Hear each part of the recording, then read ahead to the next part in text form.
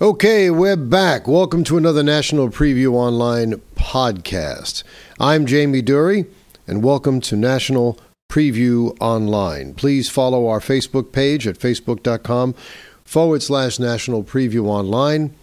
Visit our website, nationalpreviewonline.com, and you can always email us at nationalpreviewonline@gmail.com. We also encourage you to join our Facebook group, Recall, Investigate, and Prosecute Governor Andrew Cuomo and Mayor Bill de Blasio for their incompetence in governing and for their putting at risk, and in many cases causing the deaths, as is in the case of Andrew Cuomo, of many New Yorkers during the COVID-19 epidemic, due to his mismanagement and forcing nursing homes to accept COVID-19 patients. In any event, that's been the hot topic on many of our shows since we've begun broadcasting our shows, which was only last month. Prior to that, almost everything we did was by way of written articles published on our website, and we're going to be doing more of those again. And we also do a few short things on YouTube. But really, this is the way we like to communicate with our followers and with the audience. It gives us the time to delve into more deeply certain issues, address issues that you want to hear. And it's also something that most people can assimilate and gain access to in a timely fashion, given that podcasts are really growing in leaps and bounds. And it's a convenient thing with the advent of Bluetooth in automobiles for many people to be able to listen and consume the information they want, unvarnished, without commercials, without someone else putting things into it that they don't want to hear, while they're on their daily commute, either on a train or in their car. When they're on the train, they can do it privately through headphones, and in the car, you have the Bluetooth on your speaker system. Anyway, it's Monday, the 21st. Yesterday was the first day of fall. And the big story in the news, of course, is who will be Justice Ruth Bader Ginsburg replacement on the Supreme Court. Will that Supreme Court replacement be put on the court prior to the election? And who might it be out of the list that Donald Trump has put together? These are all very interesting questions. But there's something else very interesting. We have now a supposed dying request from the late justice that her replacement be appointed by the man or candidate who wins in November. Now, I personally think that's going to be Trump either way, but the Democrats are holding out hope that through corruption, through mail-in voter fraud, which we've addressed before, that they can somehow undermine Trump's reelection and put this justice on the court. Quite frankly, I don't think that's going to happen. What I'm getting is a feeling that people are really getting fed up. Even here in the city of New York, in the borough of Brooklyn, where there have been so many protests of various kinds, a pro-Trump group led by a girl who's called the Real Tina, you see her on Facebook all the time, went and protested. Well, they didn't protest. They demonstrated for a quiet, peaceful demonstration for Trump. And they even painted messages on the sidewalk for our illustrious governor. And before I get to my comments on Justice Ginsburg's potential replacement, I wanted to speak about this. I spoke about it a few shows back, I think at the beginning of last week or the end of the week before. Governor Cuomo made a very stupid statement, as he is given to do quite often, where he said that Trump can't come to New York. He can't come. He can't walk the streets of New York. He would need an army. You know, Governor, I would love to know who it is exactly that does your PR and feeds you information to try and keep in touch with the public, because you are clearly living in a bubble. If anyone needs an army to walk down the streets of the city of New York, it's you, my friend. it's you. You've got restaurant owners that are out for your blood. If I were you, I wouldn't even contemplate coming into the city of New York. I would travel incognito wherever I go, because I got news for you. If you were ever on the streets of the city of New York and within reach of any one of a number of restaurant owners, I seriously think you're at risk of being baseball batted to death. That's how much they despise you for what you've done to their businesses, and how much the people despise you for what you've done to this state and to this city. You are not well liked, my friend. Not well liked at all. So if I were you, I would stay up in Albany, secure, behind the gate, in the mansion. I'd quarantine. I'd shelter in place. Only you need to shelter in place not from the COVID-19 virus. You need to shelter in place from your own constituents, because you're one level above Benito Mussolini. At any point in time, you could wind up being hung up by your heels. So just stay in Albany. Take my advice. You'll live a lot longer that way. All right, now that that's out of the way, the obligatory rap at the benighted governor. The mayor is no better. He's another fool, but we're going to give him a pass today, only because we have more important things to talk about. Ruth Bader Ginsburg's replacement. As I said before, I had respect for Judge Ginsburg, even though I didn't agree with her judicial philosophy, because she was old school, she was liberal, but she didn't let her liberalism interfere with her civility. Her closest friend on the court was the late Justice Antonin Scalia. They were very, very dear friends. They got along very well. They shared so many interests, the opera and everything. They spent a lot of time together, completely platonic. I'm not suggesting anything otherwise, but they really were very, very close friends. He really thought the world of her, and she the world of him. And they didn't, either of them, let the fact that he was a conservative and she was a liberal affect their friendship. That's the way it should be. Unfortunately, it's not that way anymore. Now, President Trump has supposedly narrowed his list down to about 5 people. But there are 3 people primarily who are being considered. One is Barbara Lagoa, who is currently sitting on the 11th Circuit Court of Appeals for the U.S. Court of Appeals. The second one is Amy Coney Barrett. She's a Notre Dame law professor, a former Notre Dame law professor, who currently sits on the 7th U.S. Court of Appeals. And then we have Judge Allison Jones Rushing, of the 4th Circuit Court of Appeals. All of these women are extremely bright and extremely qualified.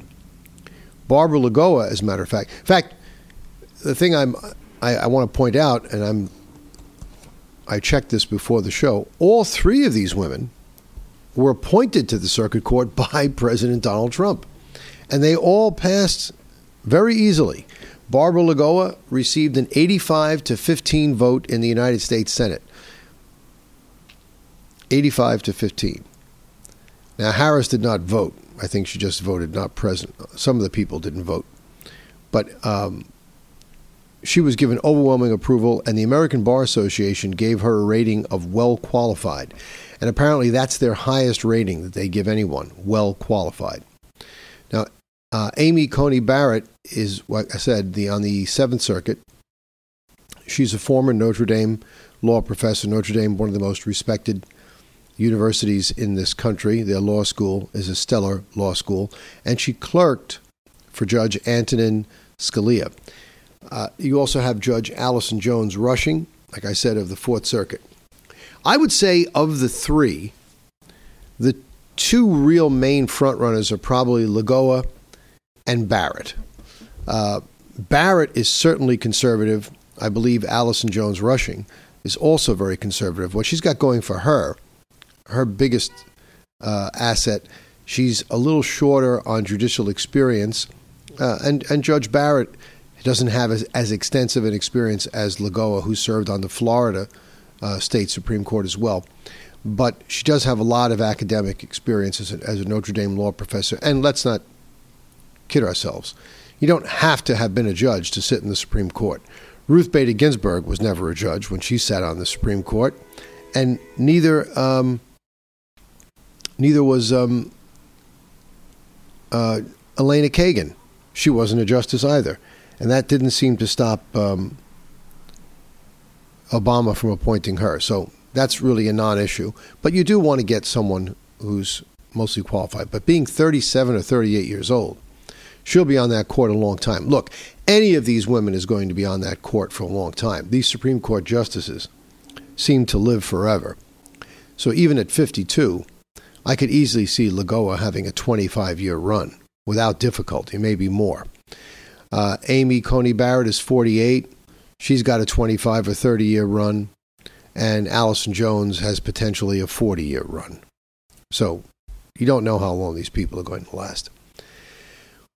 What Lagoa has going for her, aside from having probably the most extensive judicial record of all of the nominees that I just mentioned, she is a Cuban American.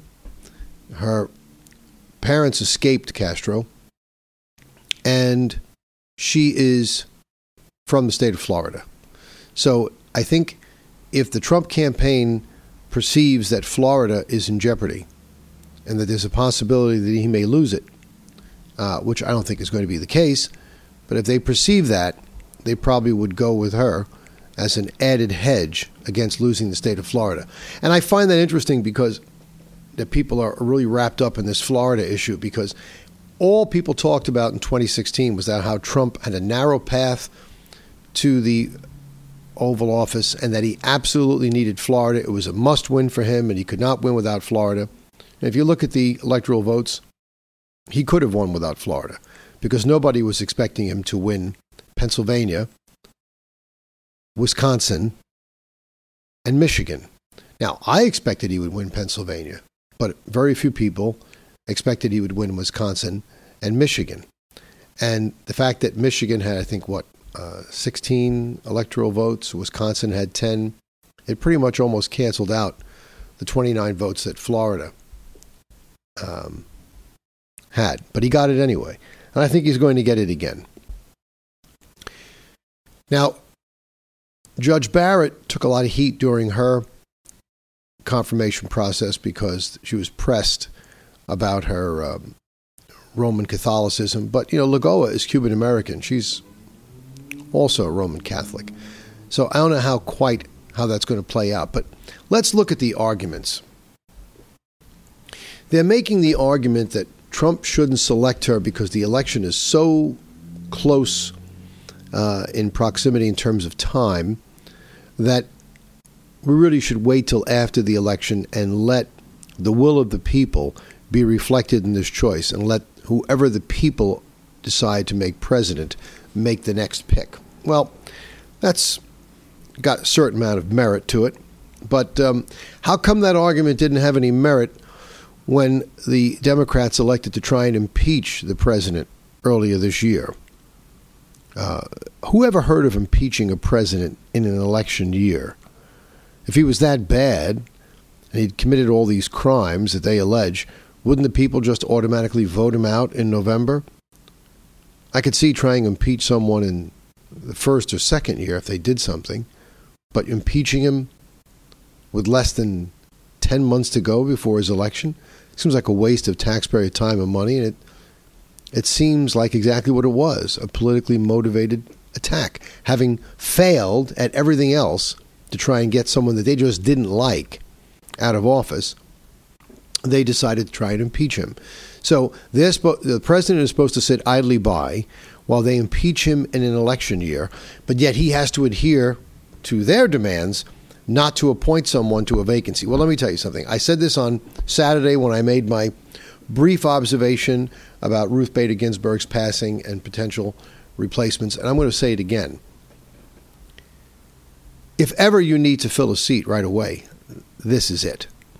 We've got nothing but potential fraud coming in this election from the Democratic side with this ridiculous mail-in voting, which we have said over and over on this show and other experts have said over and over on television, radio, and elsewhere, and in academic papers, that mail-in voting is fraught with the risk of fraud and coercion. It's to be differentiated from an absentee ballot, which is a ballot which is requested by a specific person at a specific address, and it's sent to them. Mail-in voting is just a cumulative effect of mailing out ballots to anyone whose name appears on the voter rolls, and everyone knows these voter rolls are inaccurate. And so you risk sending multiple ballots to a same address with people who have lived there over the course of 20 or 30 years, but there's only one person living there now, and he or she is going to get all those ballots, and they're going to fill them out for the person they prefer. And this is fraud. There was a man prosecuted in Texas, according to Attorney General Barr, who filled out no less than 1,700 ballots for the candidate of his choice. And you can't have this type of thing. So I think that the Democrats are going to try, through the manipulation of postmarkings and dates, because every state's got a different rule. Some states make it plain that the ballots have to be postmarked by Election Day. Others say they must be received by Election Day. If there's monkey business being played with the date of receipt, we have a problem. But I think that's more controllable because it's in the hands of the state. If there's monkey business being played with the postmark, that's a little more difficult because you never know who's postmarking what. And even in the states, if it's a red state, well, they'll probably keep it on the up and up. If it's a blue state, they'll do everything they can to try and get those ballots in. My biggest fear is that people are going to be sitting home. People are working for the George Soros type people or funded by George Soros. Are going to be sitting home on election eve looking at the returns, seeing the great wave of Trump support that will be present as represented by people who actually show up at the polls on Election Day. And they're going to look at the vote totals, and they're going to see how much he won specific states by. And then they're going to simply say, all right, let's get 20,000 votes in the mail to eclipse that 17,000 vote margin that Trump got in this state. Let's get another 50,000 in the mail to eclipse the margin in Florida, and so forth and so on. So I worry about fraud. And I have a feeling that because of the immense fraud, and this is probably the strongest argument, I think, that's why I saved it for last, with the immense fraud that I think we may see in this election, because we've never had mail-in voting practiced on as wide a scale as is being proposed in this election. Somehow, for the second time in my lifetime, I think this election is going to wind up going to the Supreme Court for some type of determination on some legal issues relating to the legality of the election and the legality and admissibility of certain votes. I really do. And it would be a shame if that issue went to the court and the court fell divided 4-4 with only 8 justices, leaving the question unanswered or giving an ambiguous answer. Because I think personally that plunging the country into anarchy over an election like that with no clear decision would be far worse than a decision, even if it was a bad decision. I think the people of the country deserve to have finality in their elections, and they need to have confidence in a vote, and they need to have confidence in the outcome, which is why I, President Jimmy Carter, James Baker of the Reagan administration, in a bipartisan commission, when I say I'm of the opinion, I wasn't on the commission, but Carter and Baker headed the commission. They're the ones that said that this thing was fraught with fraud and coercion, and it shouldn't be undertaken. So I think we absolutely need to have that 9th justice on the Supreme Court to replace Justice Ginsburg, so that if the court is forced to weigh in on this issue to give closure to the election and closure to the American people and confidence in their government, we need 9 justices on the court. And I do not think any of these women would be untrue to the Constitution of the United States. You have Lagoa, 52 years of age, Cuban-American, whose parents suffered under the repression and suppression of the Castro regime. She's certainly going to be for freedom and liberty. I think she can be relied on. And again, the ABA gave her a well-qualified rating when she went up for the 11th Circuit.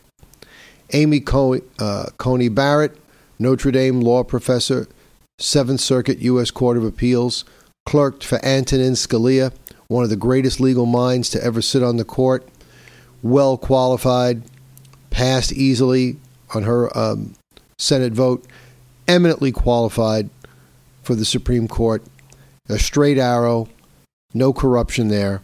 Judge Allison Jones Rushing of the U.S. Court of Appeals for the 4th Circuit, also approved by the Senate, clerked for Neil Gorsuch, another straight arrow, no problem there. I think any of these women would be a fine addition to the Supreme Court. Now, I don't doubt the Democrats are going to have objections because they don't like the fact that they're conservative, but by no stretch of the imagination could they ever be deemed unqualified. And as Dianne Feinstein said many years ago, before she decided to get religion and oppose everything that Donald Trump did, she noted that the Constitution of the United States gives the President of the United States the authority to nominate who he or she wishes to the Supreme Court and, by extension, to any federal court. The Senate's role is to advise and consent. It didn't say advise and object. It said advise and consent. And the reason why I chose that language is because, as Dianne Feinstein said at that time, absent a clear and convincing finding of the nominee being unfit for the bench, the president gets his pick. So Dianne Feinstein, you and your cronies, the Kamala Harrises, the Amy Klobuchars, the Bernie Sanders, I hold you to the standard you espoused back then when speaking about judges appointed by George W. Bush. I hold you to that standard, and I encourage you to hold your colleagues in the Senate to that standard. You and I both know that any three of these women would do very well on the Supreme Court, and there's no reason to turn them down on the merits. You just don't like the fact that they're being picked by Donald Trump and not by the people from Silicon Valley who are going to be running the country if Sleepy Joe gets elected, because Sleepy Joe doesn't know where he is. But we know where we are.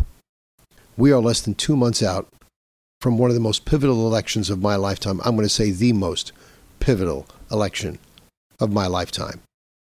And people always say that every 4 years. It becomes like a battle cry. But in this case, it is the literal truth. We see so much in the way of leftist anarchy, leftist organizations seeking to seriously undermine and forever paralyze this democracy and sending it to the ash heap of history if they ever gain power again. We absolutely need this justice on the Supreme Court now, that in the event that Donald Trump, for whatever reason, either legitimately or through voter fraud, loses this election, that we have a bulwark, a 6-3 majority on the court that will stand for the Constitution. Amy Coney Barrett particularly is an originalist and a strict constructionist, which is not surprising since she clerked for Scalia, and that was his philosophy. So Dianne Feinstein, I hold you to it. I'm going to be putting your feet to the fire. I'm going to be talking about you all the time on this show until we get this vote. And for those of you on the Republican side who keep sending me emails asking me for donations for your Senate races, I'm talking about you, Lindsey Graham, and you, Ted Cruz. Love to help you out.